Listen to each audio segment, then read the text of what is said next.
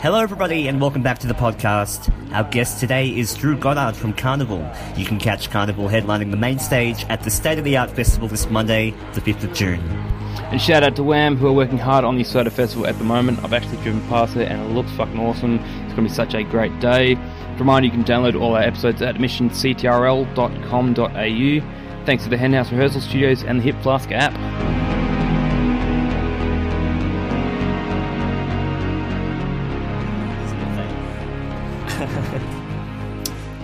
Strap yourselves in. Drew Goddard is here. How you doing, brother? I'm good, bro. Yeah, thanks for having us. I'm strapped in. Yeah, strapped in. Ready to feel the G's. Yeah. I'm alive. Johnny's alive? I survived last night. What happened last night? That's the last time I get high and watch a documentary on quantum mechanics before bed. And I bet it won't quantum be the last entanglement, time. actually, to be exact. Like, that's just bizarre shit. Yeah. Old Einstein's... Spooky action at a distance. Spooky action at a distance, yeah. But he didn't believe his own theory. Like, he walked away from it and said, no, that can't be true. It turned out he was right. Huh. Because I guess that's probably where it contradicted his thing about nothing going faster than the speed of light. You know, if you think it's simultaneous, you know, connection. I just like that spooky action at a distance. That's just the dumbest, best name for anything. What were you on?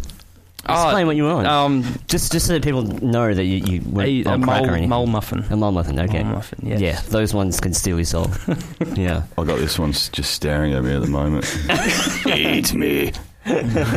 Man, yeah, that's dangerous. I think I was caught driving when it hit once, so I pretty much had to pull over, unbuckle my seatbelt, click the seat back, and just... Yeah. I was just pretty much not present for about an hour. Yeah. And then I came to, and I was fine. I just had something to eat and I was fine. But I wouldn't recommend eating it and then trying to drive a... No, when I lay down, I started like visualizing my body on the subatomic level. Just like looking at like every single particle inside my body, and ended up having a panic attack, just like freaking out. Yeah. It's insane. Like I was saying, I've had one of them before. You underestimate the edible kind, you know, like, because I don't do it very often. I smoke on a regular basis, but I had one in a very public place at the big day out when Carnival did the national one year. That one, I kind of expected it to be there because we'd done one before, and then this one just shattered me, and I just had to get on my own. Yeah, it broke just you. ride it out. Yeah, it did, but it was good. I just woke up the next day. I ended up just having a bit of a party on my own, just with some music in the room, and ate some food, and then just passed out. I had like 12 hours sleep, and then woke up, had a swim, some breakfast. You know, I wasn't rushing to meet all the hungover bandmates in the lobby, and I'm like, Like, yeah, we were saying like you can actually like the next day you can wake up feeling so much better and like revitalized. Like we're saying, like it's a shock to the really system, refreshing in a way. That sort of thing, yeah. Yeah, because they've done studies about blood sugar level and being high and things like that. Some people even recommend it before a workout or before strenuous physical activity because, well, one, it puts you in a state where nothing is really mundane. Everything is kind of new, even though you're doing the same repetitive movement like a push-up or a pull-up or whatever, but you can really microanalyze every muscle contracting and every bit of sweat dropping off your chin. Like you feel everything 10 times more. Mechanics so Yeah, it's interesting. I do think it affects everyone kind of differently, I think, but I actually had a few weeks ago I've been playing basketball, not so much recently, but I think, the importance of physical exercise is something that I'm constantly reminding myself is good, especially if I get too much in my own head. It's like, right, just use your body, and then it sort of awakens things again and gets you back in your body sometimes if you need to do that, which I do because life. But I ended up completely forgetting that I'd said I was going to play basketball and just sat down for the night, as me and my partner do, and just smoked a massive reefer. And then I'm like getting a phone call and a knock at the door. It's like, my mate, he's like, bro, we got to get to basketball. Where are you? He's picking me up. And I'm like, oh, fuck. And Caitlin was like, oh, fuck. So she's helping me getting my basketball stuff, just fumbling around, trying to get, just so wasted. I got down to basketball. I think we're one player short. It was one of those 4-player, just running constantly, and it took me about 4 or 5 minutes to switch on. I'm like, how the hell am I going to do this? But I got there and I'm just told everyone, like, guys, I'm so wasted. Like, forgive me. I was just so, which immediately when I laugh and then I ended up playing the best game of my life. Yeah, that's funny. And then I tried it again next week and I played a terrible one. So I'm like, okay. Yeah. But something happened, after 5 minutes it kicked in and it's like all the peripherals became like, I don't know, it got rid of the background noise, and I was just kind of like... Yeah, there's a tunnel vision that kind of happens, and I think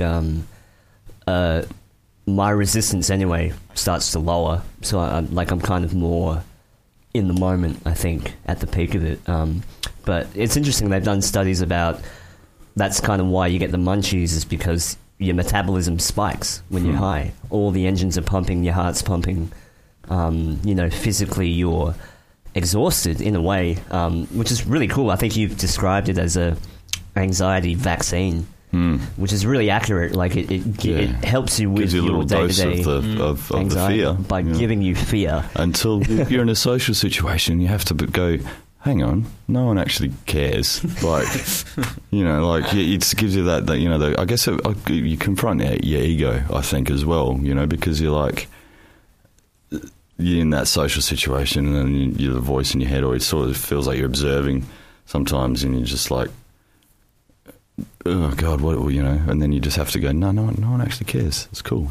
And then you're like, and then I usually find slowly but surely it kind of helped me combat that. I was less socially anxious. In a weird way, yeah, yeah. Because the thoughts that used to run through my head in my teens when I smoked a really heavy weed, like, oh, there must be something in this. What if I'm poisoned? What if, I'm going to die. Yeah, I'm going to die. I'm not going to make it out of this. Said many people, like, while staying, especially on edibles, and then realised it was very untrue. Yeah, but then there's this, like, refreshing moment when you come out of it, where it's like everything is just twice as beautiful, twice as easy. Like, the day-to-day conflict, you realise, you put it in perspective and you realise none of this shit matters. Yeah. None of this shit matters. Like, we're all believing in illusions about ourselves and our limitations, and sometimes I get really high and those voices will come back like, oh, what are you doing? You're not good enough. Like, why are you doing that? Like, you're going to die old and lonely and with no money. Like, what are you doing, man? Get a real job. Like, all these voices, like, run through my head when I'm high, but I let those voices come in. And then eventually it's like exercising a demon almost. Then I release them and they don't affect me anymore when I come out of that high, which is weird. Yeah. Well, I think the best thing about weed is that it's honest, because it's like, it's not something like, cocaine, and I've tried a lot of things. It's just for a moment you feel invincible and then you're like, no. And it's just so... It's a liar, like, unless you maybe get pure cocaine, but it's probably all the shit. That's really hard to come by, though. It is. It's not having any sort of real, like, physical long-term effect on the body, in a way. I think, like weed, if you feel vulnerable, but there's a motherly element, or almost like almost a nurse just going, sorry, or it can be a hard teacher, but you just, whatever happens, it's like coming from an honest place. Or if there's something not right with your body, then it'll amplify that, and it'll be like, oi, prod, you've got to do this. You're like, not now, weed, I'm trying to have a good time. No, I've had that. I've had minor ailments, like, let's say I kind of sprain an ankle or something, or if I punch the bag too hard and I kind of twist my wrist, and then when I get high, it accentuates that pain in that area in a weird way, kind of like it knows areas of your body that are damaged, and it's going to heighten that.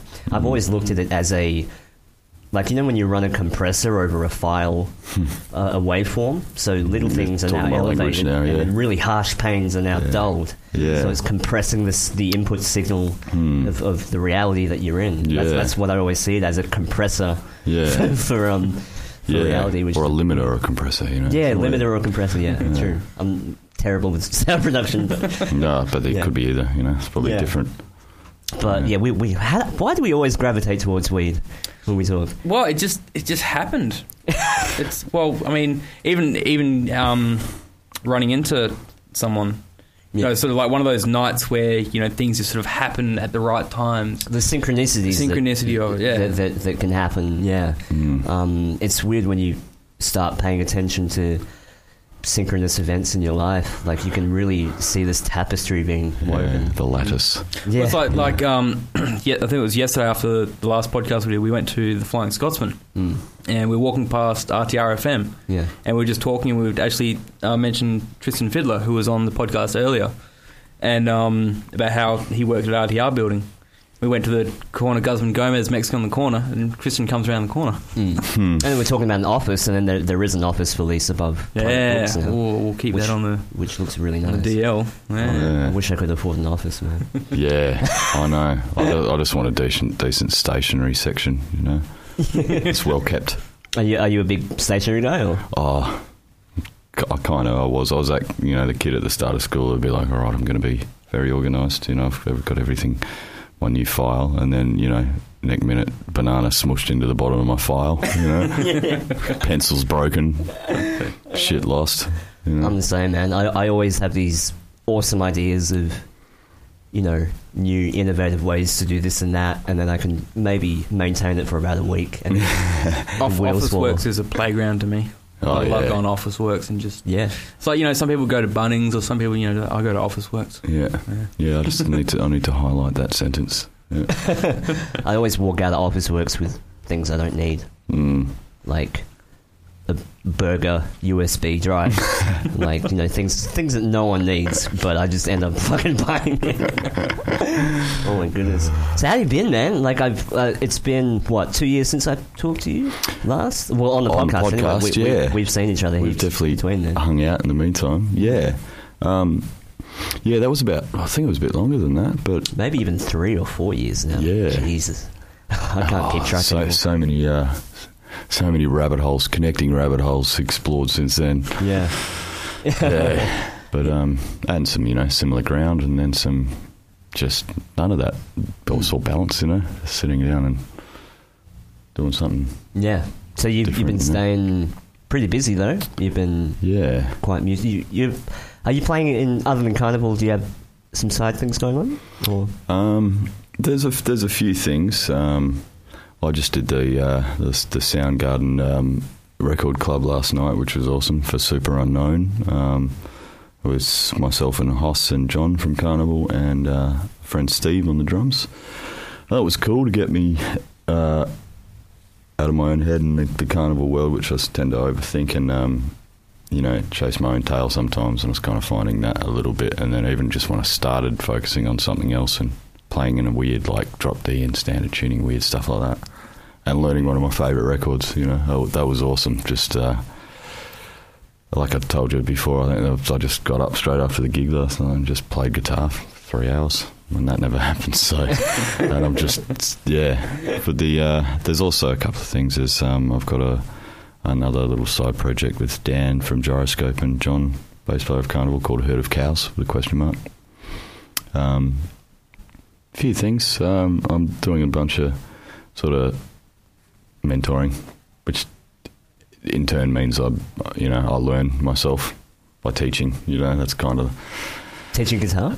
Well, yeah, a little bit, but not so much that. I'm more focusing on like composition, and this is with some people I'm working with here in Perth, and just the creative side. I guess more the left brain side and getting your right brain involved to, get your ideas down and toggling between the two. But also there's a bit of stuff out in the northern goldfields, so I'm going there a little bit. A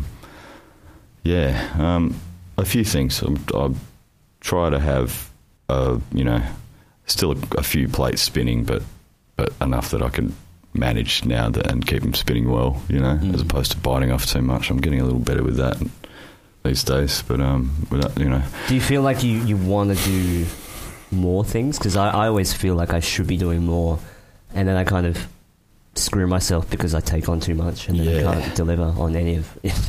You know what I mean? That becomes like a real kind of trip over my own feet a lot. Yeah, with things that I want to do. Like, I feel like I should have kept doing this because there was about a year break of doing this, and I kind of punch myself now. Like, why did it take so long? It's always harder than you think it's harder than it actually is. Yeah. Yeah, but I think like you need that time to just live and to have experiences, and then gives you the opportunity to like reassess as well, and take a break from what you're doing. Well, you've got to grow as a person. You've got to make mistakes. Yeah. You got to actually just experience life, and then it's kind of like when you know you're going to go back to it. You say, well, if you've done it before, what can you do better and all stuff, just so next time you do it, you're a bit more focused on what you're doing. Yeah. That's what I look at things, especially with playing in bands as well. Take a break from something, and when you get back into it, while you've done it before, how can you do it better the next time? Exactly. Yeah. It's a never-ending process of refining life and trying to maintain But it's funny that you bring up the body and exercise thing, because that's something that is brought up. That's been a trend now. It's been a trend. I don't know because I'm pushing it, but a lot of people now are quite conscious about their physical vehicle in this plane. Just trying to be at the optimal functioning potential, so that you're able to do your craft a bit better, like deliver your craft a bit better. Yeah. But I think you get to that point as well. I mean, especially when you're younger, growing up, you're not thinking about all that sort of stuff. No. Just sort of, careless, just let it all go. But then you get to that point where you do sort of, realise, you need to start taking care of your body the older you get. And yeah, but also, like, I don't want to be in the GP's office and they're telling me what I have, and to have that feeling like I could have prevented this 10 years ago. Yeah. Do you get scared about going to a doctor? Like, if you think, I have to go see a doctor, like, you worried about it, or do you embrace going to see doctors? No, I think my opinion of GPs isn't very high, but yeah, I mean, I find it's almost like taking your car for a service. You've got one thing wrong, but if you take it to a professional, they'll find more stuff that's wrong. Yeah. So I take the same approach when I go to a doctor. Like, I know there's something wrong, but I don't want them to identify the rest of the stuff that's wrong. Yeah, but I think like a good, I don't know, I'm with you on the GP thing, even though it's just one lens, but it's a very blurry, old school, hard to change lens. Yeah. But still, it's I still go and see Western GPs, and there's maybe one I trust, and then but I just know, you just know what to do. But sometimes you just, like, a good GP should sit there like a good psych and, say, they don't have to tell you anything. Or like a mentor, that's what I'm sort of figuring out with guitar stuff. I can't tell them what to do, but I have to, it's all them, but you just kind of, let back and let them come to their own conclusions, because that's the only way you ever learn, is for you to figure out yourself. Well, that was one of the big turning points for me, was going to the doctor kind of in year 11 and 12 for anxiety. Immediately off the bat, within 5 minutes, she probably asked me like 2 or 3 questions. Did you suffer anything traumatic? Did anything happen? I'm like, no, I just have this constant level of anxiety and fight or flight in moments that don't require fight or flight, like just day-to-day life. I'll get these panic attacks, and immediately she gave me an antidepressant without really looking at any of my history or things like that. But I got the script, but I never took the meds. I've been on antidepressants a couple of times. I think when I got to age 19, I just got hit with this wave of, I don't know, it was a bad year, and I had no reason to be depressed. I was like reminding myself, but I was just this thick cloud that I just couldn't see past, and I went on like really strong ones. I think they were 150 mil. I felt weird about doing it, but then they actually helped me. Even though it's something that I've got off now, and it was hard. There was some nasty withdrawals and stuff when I came off that, and then so I was cool for a little bit, and then it just sort of came back later, like this wave. All right, now it's back, and then I spent probably about 4 or 5 years on it. probably, a lower milligram.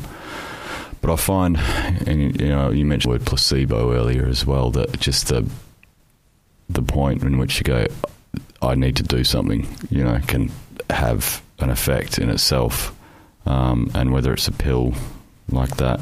And my advice is to, don't write them off, because I know it definitely pulled me out. It was a Western, treat the symptom, not the root cause. But sometimes, you just take help when you can get it, if you need it, But now, knowing what I know, that I know there's better ways, and it's treating the root causes of it and doing those little things along the way. Like the best antidepressant there is exercise and meditation and all the stuff that you should be doing. Eating well, and a mole muffin. Yeah, with and sometimes that does work. It's like weed's like a defrag, like on a computer, where I'm just like. I've got to be in the right place to do it like that. If you treat it more in a sacramental way, like mushrooms and all that sort of stuff, then we know MDMA, it's they used to be used for post-traumatic stress, and we need to decriminalise all drugs, all of them, I reckon, get them out of the black market into the, even into the light. Hard. Yeah, just get them, decriminalise them. Just get them out, because otherwise it's just going to be sold on the black market where we can't monitor it. There's this taboo associated with it. You find all of these ex-cops talking about this now, and they're just like, it's just absolutely insane, this war on drugs thing, to where... And if you look at places like Amsterdam, they didn't legalise it, they decriminalised it, Which getting into they're removing the criminal element and the taboo part. It's just like I remember we were there one time and they said, if you are buying cocaine, not pretend it doesn't happen, which is a red light district in itself. With families are walking through, look at those. Aren't they fantastic? It's a bit weird. Not that I'd do that, but at least it's just. The shadow element is out in the open, and it's just kind of like this. It doesn't leave much to the imagination, but this is our society at the moment. We know there's this under, lying kind of stuff that if you peel back the surface, we all know is going on, So it's like, I think that's an important part. Sorry, back to the thing that was posted up. They just said, if you're buying cocaine, make sure. It might be heroin. So it's just basically they're going, well, this is out here. It's actually illegal, but we should probably put that out just to tell people, Well, but, it's being real about it. It's being real, yeah. You're going to be buying it. People are going to be buying it, and we're just giving you a heads up that it might not be what you think it is. I want to go, because you were saying, decriminalise all drugs. How would you make the comparison of marijuana to, say, ice or something like that? Because if you decriminalise it, it's going to get it out of... Basically, now it's in the hands of... wannabe chemists. Probably watched a few Breaking Bad episodes and went, I can do that. And then so at least it was better while it was in the hands of the bikies and the cops. It's just gotten worse now. There's no way to monitor it. Not that was good in itself. Thinking back to was it the Sydney Big Day Out? Or was it Perth or Sydney where that girl died from taking all those drugs because the cops were hounding everyone, so she decided I'd drop all these pills or something to just get in, rather than avoid getting caught or something like that. Just by lifting the taboo, I think, is something where it takes that. It's just out in the open, and it has less control over you and over us as a society. I think is the main, because we know it's a problem. We know drug addiction. That's why, someone like Russell Brand, I'll listen to him when he talks about addiction. Because it's like he knows, and he knows. Because he's been there, and he's got his shit together now, and that no one can come back at him because they don't know what it's Mm-hmm. Whereas I've got an addictive personality. I can draw a line in the sand, and I know when I've gone too far. Luckily, I've never got to that point where feel completely desperate and just on anything. But it's not a very nice place to be. So, but we know. A lot of our population's there, but why are they there? What are we doing as a society that makes them want to do that. So it makes it better if you can go from hiding out in the back alley to being in a safe environment to do whatever drugs. It does make it like a bit more, I suppose, safe, because someone will hopefully make their own decisions as to what their own limits are. And, rather than being sort of hidden and... like stuff like this, talking about it, like just being open about it, I think. Because, and having said that, the pot thing can go sour. I think Graham Hancock did put out a really good thing where he was a lifetime smoker of weed, and he still, it's kind of like you've got to show it respect, and it'll show you respect back. And I think he called it the Green Witch. If you look up Graham Hancock, Google that. Graham Hancock Green Witch. That's another perspective that he had on it. And he still loves the thing, but he doesn't smoke it anymore. And so Graham Hancock is the author of Fingerprints of the Gods. I think is one of his big books. But he's I think he's done DMT and stuff before, but he's very much comes from that school of thought of the spirit molecule and things like that with DMT. But he was a daily weed smoker, and then he gave it up because it became he started feeling like it was a crutch. I think and the it got to where he started seeing his partner as a the paranoia part, where he was. I don't know if there was anything else involved, but I think it can trigger some psychological effects that if you're prone to it can, But, everything in moderation, including moderation. Like, I just enjoy weed too much to get to the point where I'm like, where it's actually done the opposite with my creativity before. I'm like, okay. It's good. It's good for, the right time, and I'm like, cool, I've got nothing to do. But then you're like, I'm going to sit down and write a song. No. Can't be fucked. I'll just eat food instead. Fuck that. It's funny you talk about seeing people as other things. There's an article I actually read the other day, and I got it up now. Art dealer accused of killing friend with a candlestick after hallucinating his friend was a green alien. Was he on anything? He was. I can't remember what he was on, but apparently, so he thought his friend was a green alien, so he killed him with a candlestick.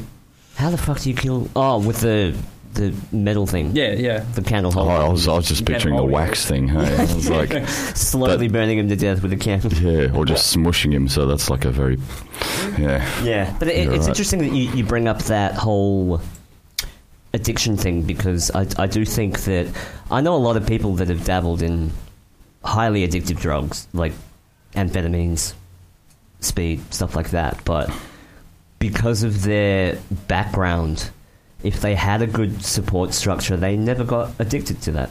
Yeah, I find like they were able to pull themselves out. There was a limit that they hit where they were like, all right, well, I'm going to stop doing that, and they were fine. But then you see other people that just keep going down that road and they can't dig themselves out of that hole. And then I really do think there's a correlation to just internal trauma and having an addictive personality. I think they're very much intertwined. And it's weird. You see people with the right upbringing and good leadership, they're able to pull themselves out. But people that maybe financially they're in a hole, environmentally, they don't have a support structure, those are the people that will perpetually just remain addicted. But it's also the maybe the shame of they just can't admit it. But if we're in a society that puts Ben Cousins on the front page, like, look how bad this is, like, fuck off, leave him alone, like, it's just making it worse, I'm so sorry for Ben Cousins. Me too, like, because he's just, like, where do you go after you clock football, like,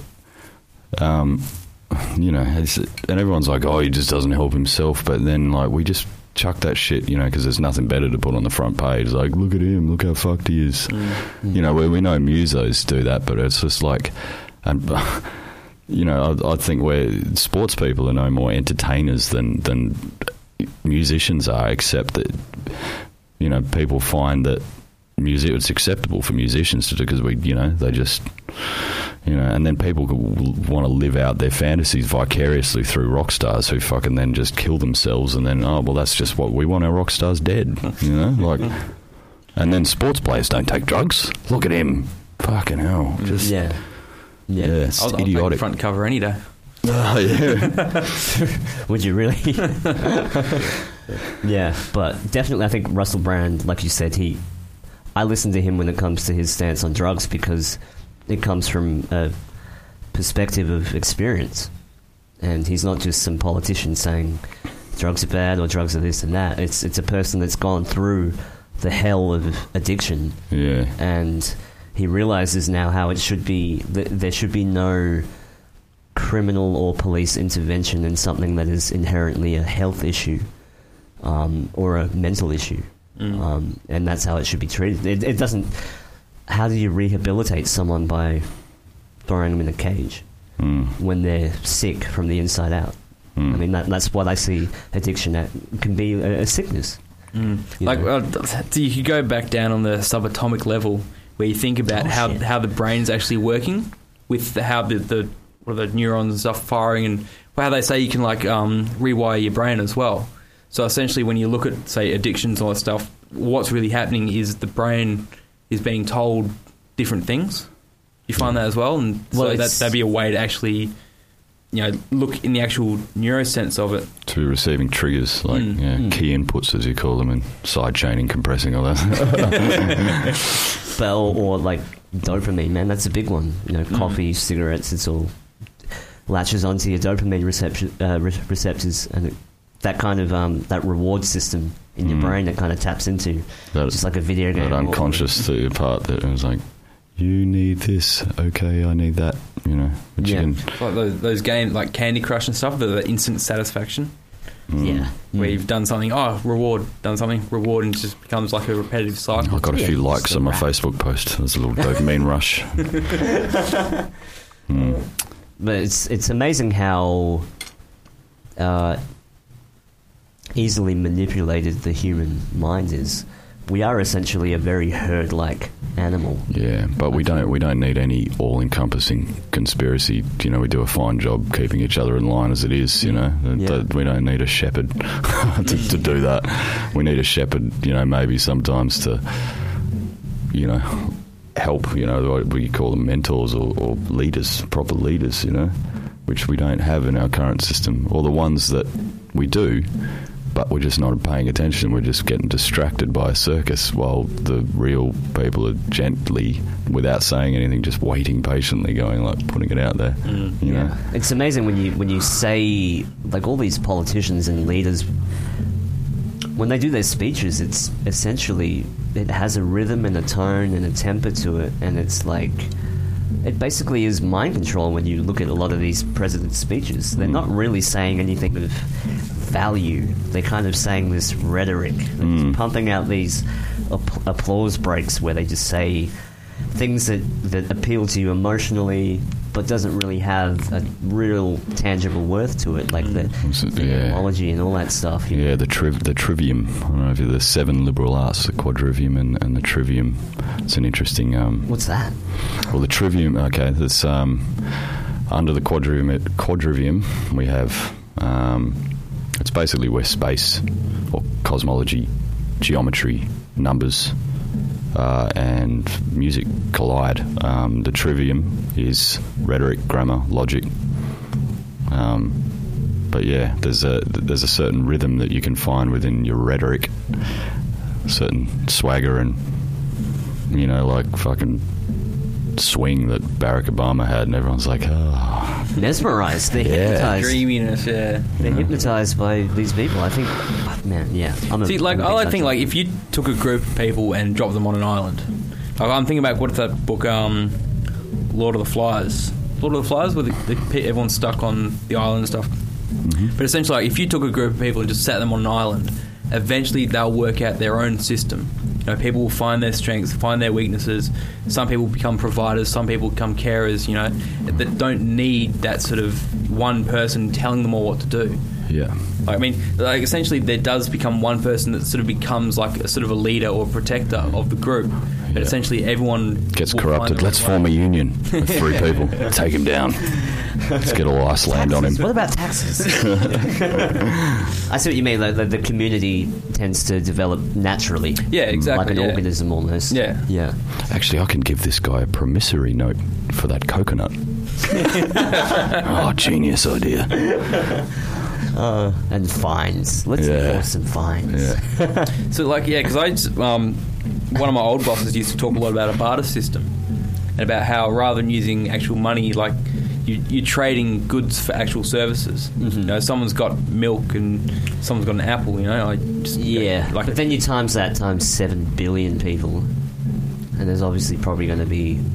I don't know if that's too idealistic to think that we can. Well, yeah, that's the again. thing. It's like you look at it as it being that'd be a nice way for a system to work. Well, there's accountability there. If no, you have to have everyone on board. Yeah. To really benefit from it. Yeah, I mean, India's got some interesting ways of, you know, and every country has got their own problems. You know, like no country is perfect, like no human is perfect. But there's some things I learned in India about the way they operate as a group of individuals. You know, there's things I really dislike and there's things I love, you know, which is India to a T. You know, it's all, the whole spectrum of shocking and then amazing, just awe-inspiring, but you just know it's not going to be boring. But, you know, the caste system there, you know, that's just, and the sheer amount of people, it's like a bunch of overlapping kind of parallel universes that are coexisting, like sharing space, but they don't interact at all. You know, although if they do, then there's this dissonance. There's pardon me. There's like a, you know, just boom, like a, you know, it's like two pieces of matter just repelling each other almost. But then there's like, you know, so many. It's all right. There's so many people here, but everyone needs a job. Everyone needs to feel like they have a part to play, and everyone does. You know, so we're like, well, let's get that guy. Just, you know, there's 3 people at the checkout for something that one person would do. You know, and it's a different way of doing things. Doesn't make it wrong or right. It just is the way they do things. There's like a morale building exercise I saw that was so amazing.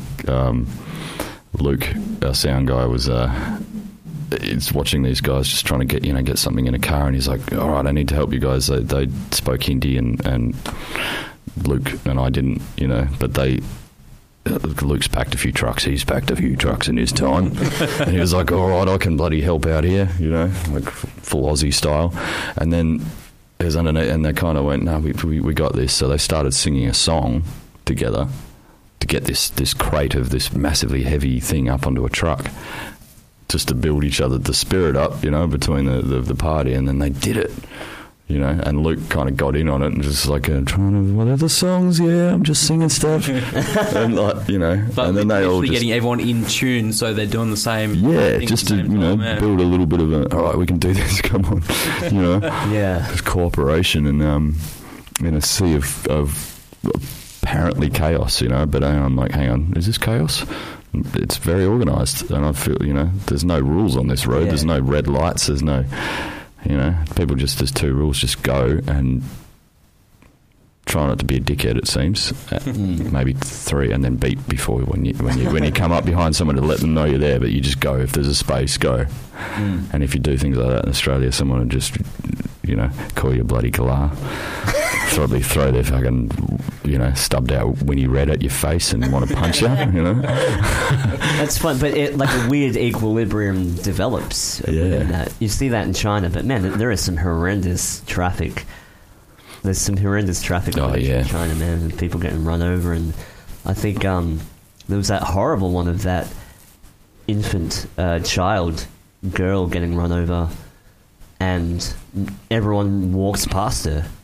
Yeah, there's a lot of that in India. But I know why that. I think I know why that happens. I think when you have where a certain level of population density, humans aren't supposed to experience that level of density where people are literally on top of each other. So then the care for human life starts to go down because there's just simply too many. Normalised, there's another term, you know. This weird apathy develops where like people were looking at this kid that was run over and went, I literally don't have time for this. I need to get to work. I read an article, and I'm not sure how true it is, but somewhere, I think it's in Hong Kong or somewhere in China, that if you hit someone, you have to pay for like half their medical bills and stuff.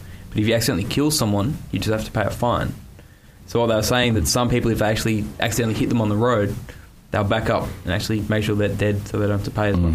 Something like that. That's really like That sounds like a real good rule, that one. Fucking hell. The crumbling of society when too many people are packed into one area. But then how do you solve that? Do you, like the way that, and I like kind of hate trying to like look at other countries and what their problems are, because we're here in Australia where the way that we do things is completely different to the way other people do things, so we can't sort of sit there and compare the way that we live to the way they live. Yeah, I was going to say before that, this is me coming from a Western angle and with my Western lens going to a place where I think the East and West meets more than anywhere in India. But we're so green around the ears here. Like, we just think we know stuff, but we're like, what's the rest of the world doing? Yeah. As Steve Hughes says. It's like, can we join in? No. yeah. But with that, I'd see this, when I'd leave Australia, and I think there's so much that just annoys me, but I leave, and then I'm like, oh, no, I can't stay angry at you. There's awesome, and everywhere I go, even though we're locking up people in an island and massive human rights abuses, that we're still that lovable, slightly daft larrikin, down below. Oh, it's just crazy Aussies. I would say it's like, the rest of the world having a big battle up top and we're just down here chilling out. Yeah, it's a nice punishment, for the petty criminals. Petty criminals. I think we were the useful idiots to the useful criminals. We're like, these guys, we can send them down to that new land down there, and that belongs to us already. The monarch. Yeah. And they can put them to work. Let's build a colony. Learn how to surf, cunts. What? Sorry. It is scary, man, when you see people that lose that empathy for other humans because of their environment. It's a really shocking thing to see. Especially, it's really big, obviously, in China and Asia, that whole disregard for human life. Like, they've kind of internally given up, in a way. But then you see moments of sheer, like, beautiful, unconditional love at the same time, that kind of peek out of these other dark moments of... There's something about China that I haven't been there, but I just see like a whole massive field full of men doing Tai Chi, and I'm just like, whoa, that's awesome. Like, China have got this like this quiet like yeah, no, yeah. We're just doing stuff. We're just doing stuff. Quietly taking over. Yeah. Quietly taking over. I'd much rather the Chinese than the Americans at the moment. It's all under the Vatican anyway, still, kind of.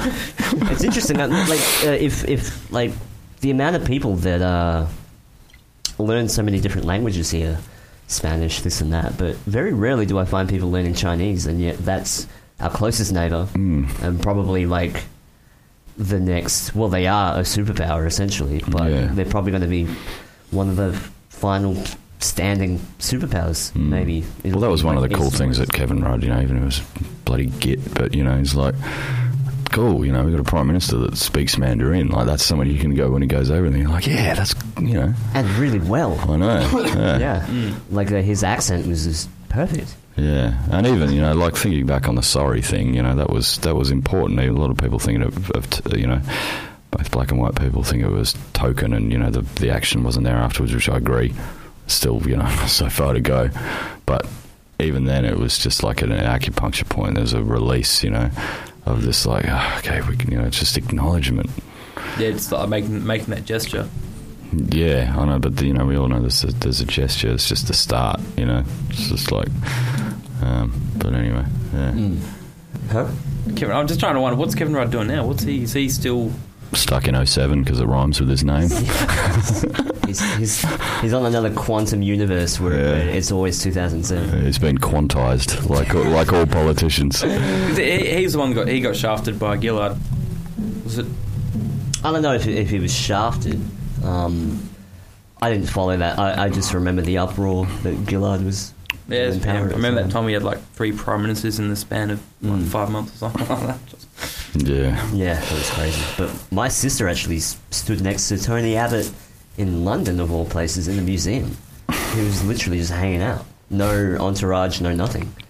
I remember someone He's saying what the fuck? He happens next to me, and he wasn't hanging out with anyone. It was just him, like just looking at art, just alone. Isn't that weird? So I spoke to someone who, like, just,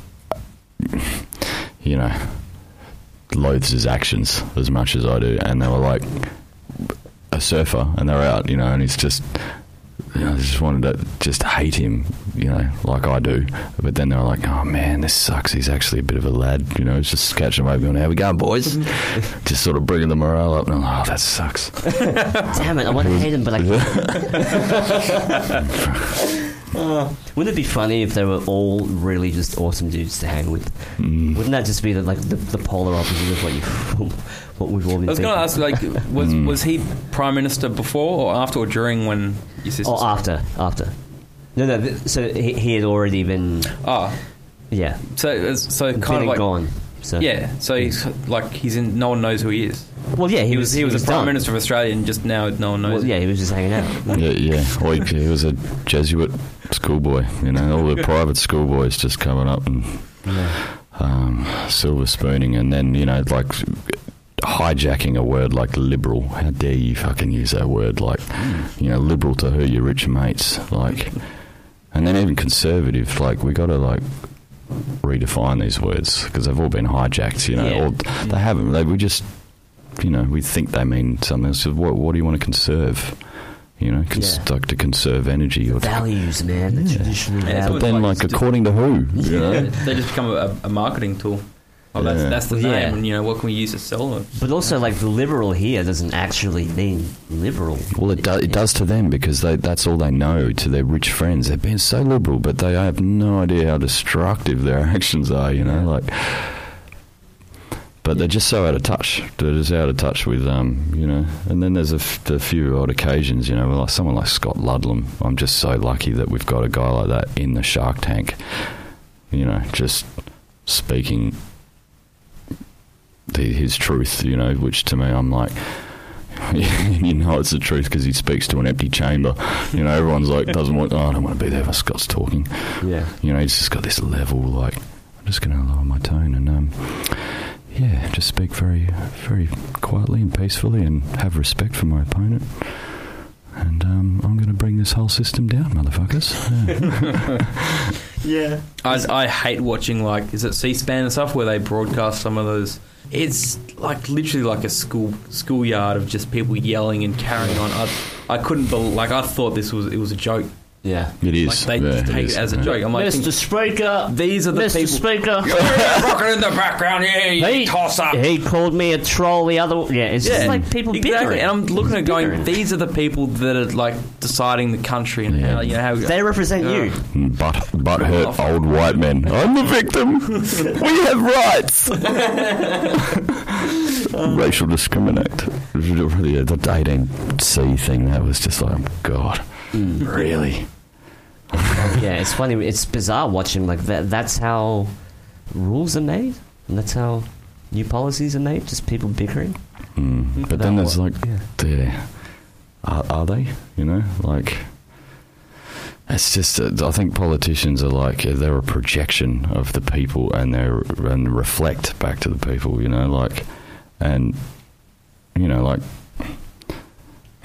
Unfortunately, most people I know the better representation of people, not just Americans worldwide, but is Donald Trump. I'm like, this guy's he's an idiot. He's not I've never met anyone as cool as Barack Obama, ever. It's at least it's more realistic, and we go oh, hang on, is this just a TV show? Is this just it's what's that new show on Channel 7? I saw it the other day, I can't believe it. It's they're playing, so I'm sitting there watching people watching the shows, on the couch, and I'm like, oh, this is some weird Inception, Hall of Mirrors shit going on, Definitely. They're trying to invert your version of reality where fiction is more closer to truth, and truth that you're being peddled is pure fiction. Oh man, there's something like the storyline of Avatar is more truth, than some of the movies coming out, or just but that's our fiction apparently. Well, I think truth is embedded all throughout Hollywood. I think that is their goal. You know, the holy wood is to the wand, cast that spell over spelling, people, where you can implant whatever. Like, it's the power of suggestion in a way. Well, it's create an apathetic population by showing them. Using these old archetypal, you know, like the hero's journey, just these old stories that are, you know, like come back around. This is something that, you know, I heard recently, I thought, or I've heard, I can't remember. But does history repeat, or do humans repeat history? You know, are we in a closed circuit, or is it, if you take a little, like, you know, like a sine wave, you know, if you look at it on an angle, is it doing that, or is it actually doing, you know, if you look at it in a three-dimensional, it's a corkscrew, it's just spiralling. So if you look at it, it looks like a circle, but then you turn it, like the cycle of fifths, I realised with this Pythagorean interval, the Wolf interval, perfect fifths are an interval for anyone in music. So this is my lens, as I understand things, is using frequency and music, and things I know, like power chords, you know, because Black Sabbath. But, you know, so you find that these perfect fifth, you know, which is a very, very perfect harmonic interval, if you add up, you know, keep stacking these fifths, then you get all of our notes within an octave, all of the white notes. You just keep going, which creates this thing called the circle of fifths, you know. I'll get into this equal temperament thing later, maybe for another time, but because if you keep stacking them in perfectly mathematical fifths and you get out, you by the time you get to your octave 5 and your C and you hit the C in the bottom note, if it was perfectly tuned, then you'd actually be out. So that to me says it's not a closed circuit if you turn it on its side, or like it's actually moved forward, you know, and it's all relative. So when you move up, but if you go in octaves, that's just a doubling ratio. It's just 2/1. So there's always this little asymmetrical, like, little thing, you know, what are the blips on the cosmological constants? I want to know about that shit. You know, there's a platonic solid, that's cool, we got a framework, but what are the blips? Yeah. That's crazy. But I've always been interested in, even, like, as we were talking about before, etymology, and how the resonance of certain vowels can produce a different physical manifestation of that sound. So the whole like chanting thing really puts that in a different light. That when you're chanting and meditating, you are actually, you know, it's probably the very foundation of creation itself is through these vibrations. Yeah, in the beginning was the word, as I found myself stumbling into the word of cymatics, or kyma, K-Y-M-A, Greek word for wave. Literally talking about that before. How, oh my God, did that send me down an interconnected rabbit hole of awesome. You know, like, finally I found something to, you know, like, to me, the grand unified theory is based in vibration and understanding that, like, those four, the quadrivium I mentioned before, they're interrelated, you know, like geometry and frequency, you know, the angles, the angles are singing, you know, it's all geometry and form, thought, vowels, you know, you know, what is it, where does it resonate? This is we're going to take a short break now, because there's going to be a very, very so much to talk about. My brain is just exploding. See, the Chladni's plate. Yeah, Ernst Chladni. Yeah. It was, I think firstly to David Icke, and he explained about the Chladni's plate, and then as a bit later, there's that. I'm not sure if you've seen that music video where they're using vibrations within their instruments. So they've even got like a subwoofer from the kick drum in front of a stream of water. And every time that kick drum hits, the water changes the pattern. And even like a tube of, I don't know, should they go like gas or something in there, like lit up with flames on the top. So every time it changes the chords, it changes like the amount of gases going through, so it changes the size and stuff of it. Well, that's, to me, like, I see matter now as more of an interference pattern or a standing wave, you know? Like, when I touch what apparently is a solid thing, you just realise that I don't actually touch it, it's just repelled, you know? Like, if I punch it very hard, then it's going to equal an opposite reaction, you know? Like, I'm not standing on the ground, I feel like I'm harmonically locked to, something that is not even solid. I'm it's quantum locking almost, like how the fuck are birds doing that? Bees, they work on resonance. There's a pitch, there's a hum, there's these levels of the biosphere as you go up, biosphere to the ionosphere. If you look into things like the Schumann cavity resonance, is there? I might have to put a bunch of articles or links maybe up on your page, because I've got some great. I've actually prepped a little bit because there's just some information that I find so mind blowing. When I first saw the cymatic, like you were saying, these shapes forming, out of sand and water and oil, and showing people, we named a record after this, Sound Awake, and Cymatic Records, the Carnival label that we haven't done anything with except released a couple of records, the latest ones. But I was just like, it's mind blowing. Like I guess my mind goes to Tesla first, and I'm like, well, no, actually, just buy a soldering iron and fix your delay pedal first, mate. Bring it down, Ringo. But that's where my mind goes first, and then I have to backtrack and go like, okay, and then I've since found, there's things like, speaking of etymology and resonance involved in that. Someone called Stan Tenen, who's just studied the Hebrew letters, Dan Winter, he's found out that these letters are essentially like fractal. Like there's a sentence within a word. There's a word within a letter. You can break these things down infinitely, and they all appear to be sort of splices in a toroidal. There's many sort of toroidal spheres. Let's look up multi-dimensional spheres on YouTube, and like a tesseract, but the spherical version, and you can start to see that there's many ways. It's all perspective. So fractals, like they never end, right? So you can continuously like zoom in or zoom out, and there's a recurring pattern that essentially never ends.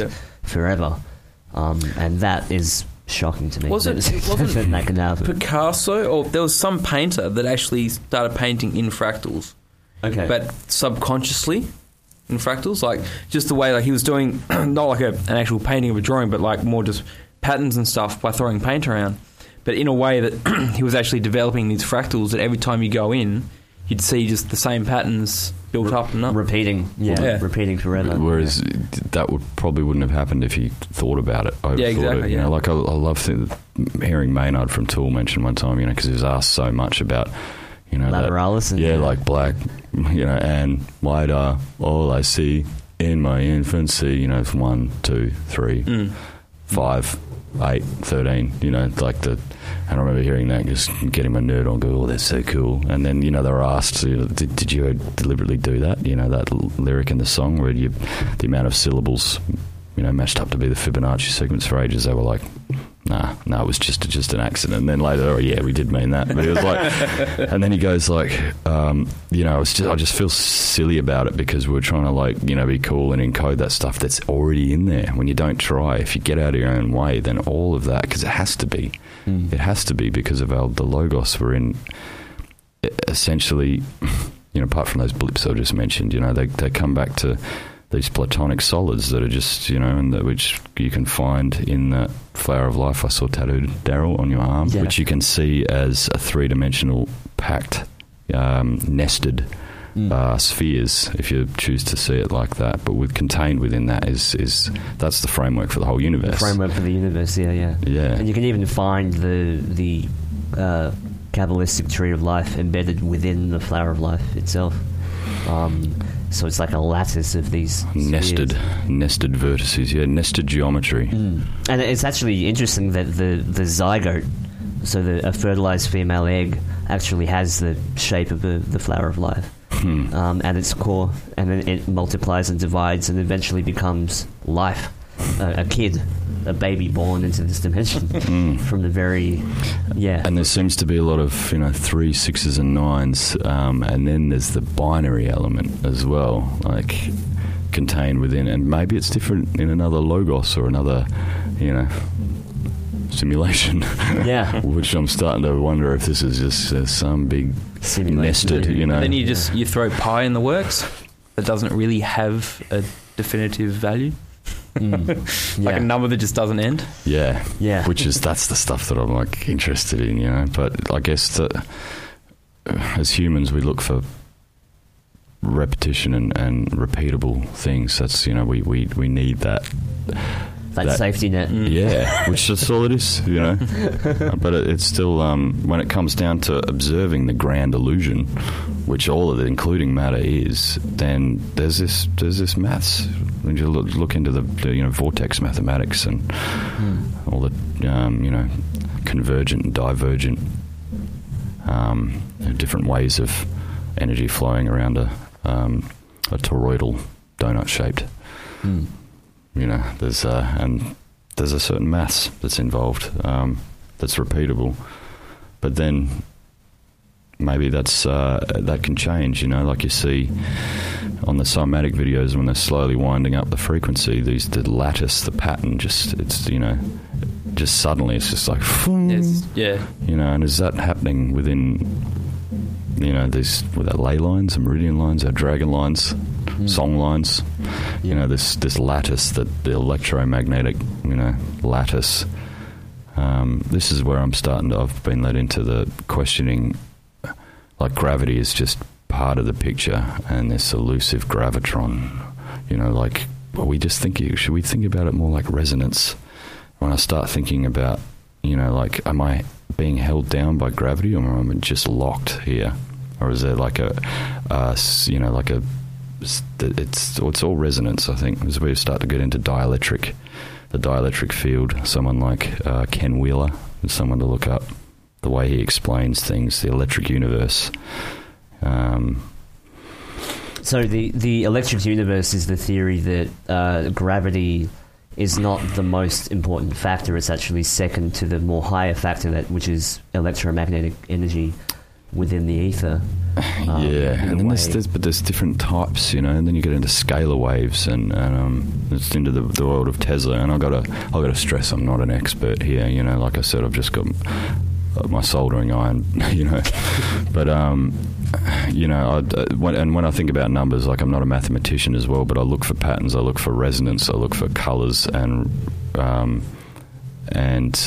you know, some people will say, well, that's just humans just see patterns in it, they make the patterns. But even that in itself, to me, like, means something. That, you know, because when we observe something, all of this as well that we're seeing right now is just it's projected, because it's just code. Out there is just a series of information that our brain interprets to be reality and solid. So yeah, we are kind of locked to our five senses.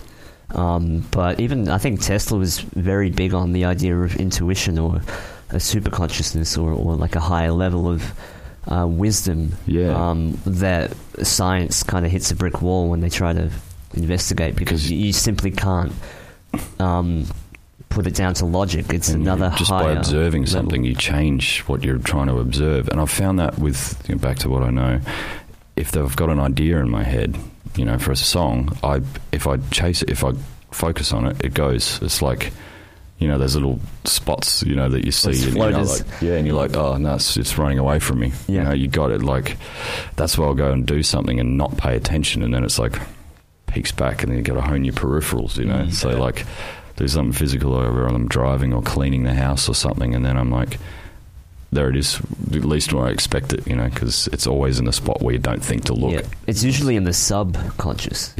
So the murky, salty waters of the subconscious. I think a lot of Western mysticism says that the subconscious is represented by salt, like the murky, salty seawater salvation of your subconscious, and that's where things like suggestion becomes really powerful. That's the very basis of hypnosis, is suggestion into the subconscious that is implanted, and then you manifest that in the waking world. That's what hypnotism is. But so that's really interesting that you were talking about that idea of the electric universe. But even things like ionized salt, yeah. Yeah. There's electrical properties to everything. There's an alchemical value to everything. Like the positive in the sun, the negative of the moon, and the tides. There's. Yeah. It's when you start to think about everything having a there's like a negative and a positive even within music. I'm just like, for that I need this, otherwise it's the punchline. I need that negative pull, that tension. Yeah. That dark and the light and. Well, that's essentially what, going back to David Hines, the one that he actually believed that everything was somewhat predetermined. There was always, the left and right, up and down, positive, negative, always having those opposites. Which is that just the illusion of duality? It's just a grand, there's awesome illusion of duality, the separation. Like there's much. One and then one and one.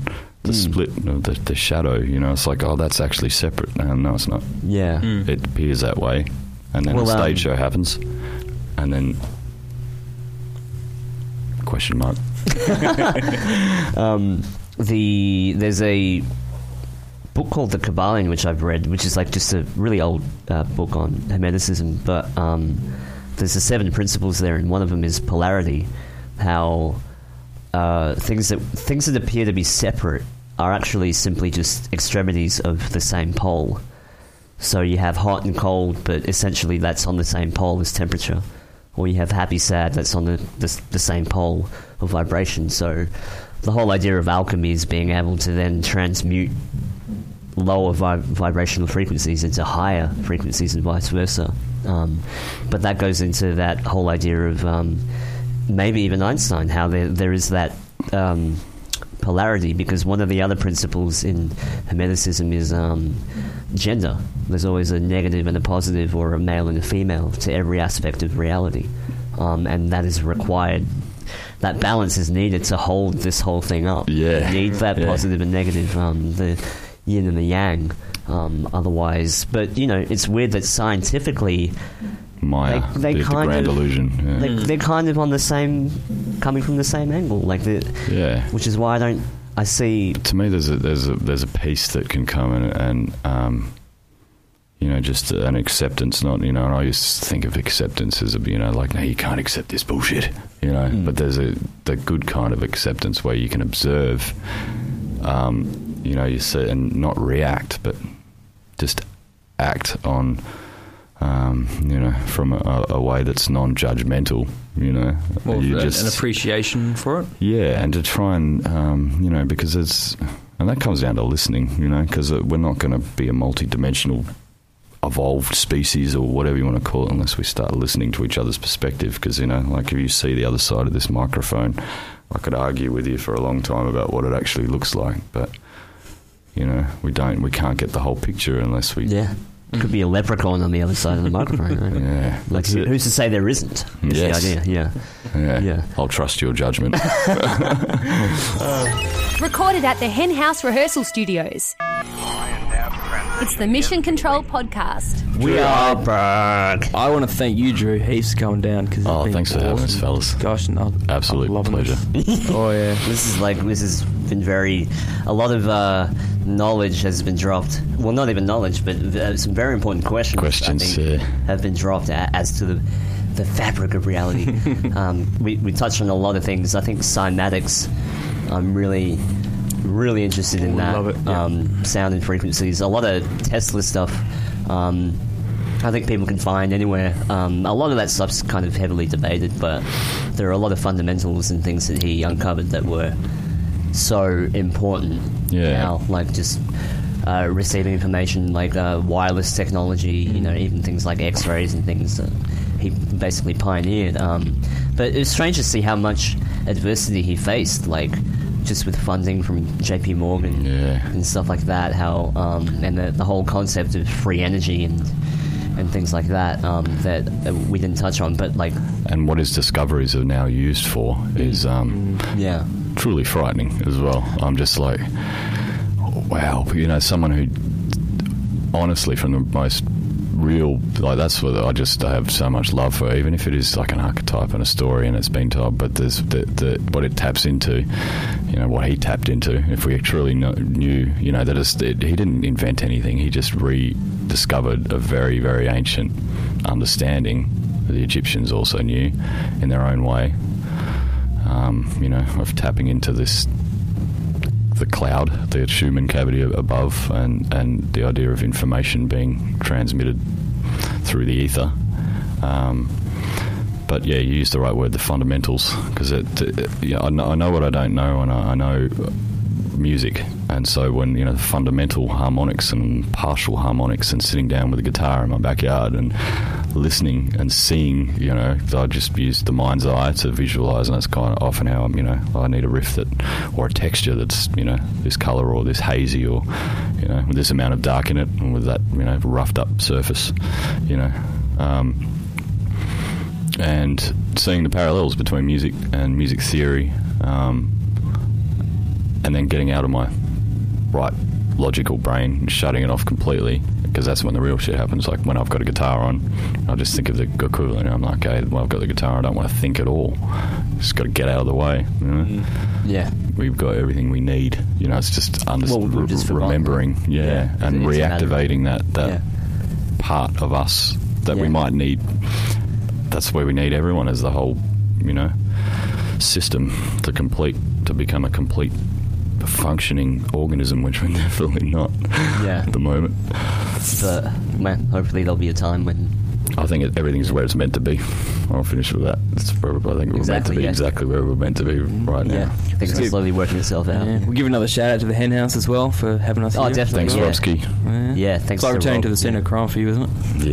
Yes, just returning. Yes, I've had some great times here. Yeah, definitely thanks to Rob for the space and the Hen House. And you can go to thehenhouse.com.au to book a room. It's amazing. It's nice and clean, and we're running a podcast out of it, so never thought we'd be able to do that. But yeah, definitely thanks to Rob, and thanks to you, Drew, for coming down. Thanks for having us, guys. And thanks for listening to me mumble lots of many different topics and try and tie them together with vibration.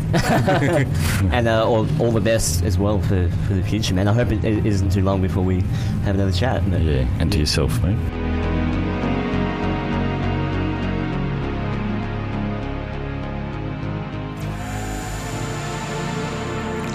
The Mission Control Podcast, brought to you by Hip Flask, the socially networked gig guide made locally. Available on the App Store or Google Play, free of charge. Go to hipflaskapp.com.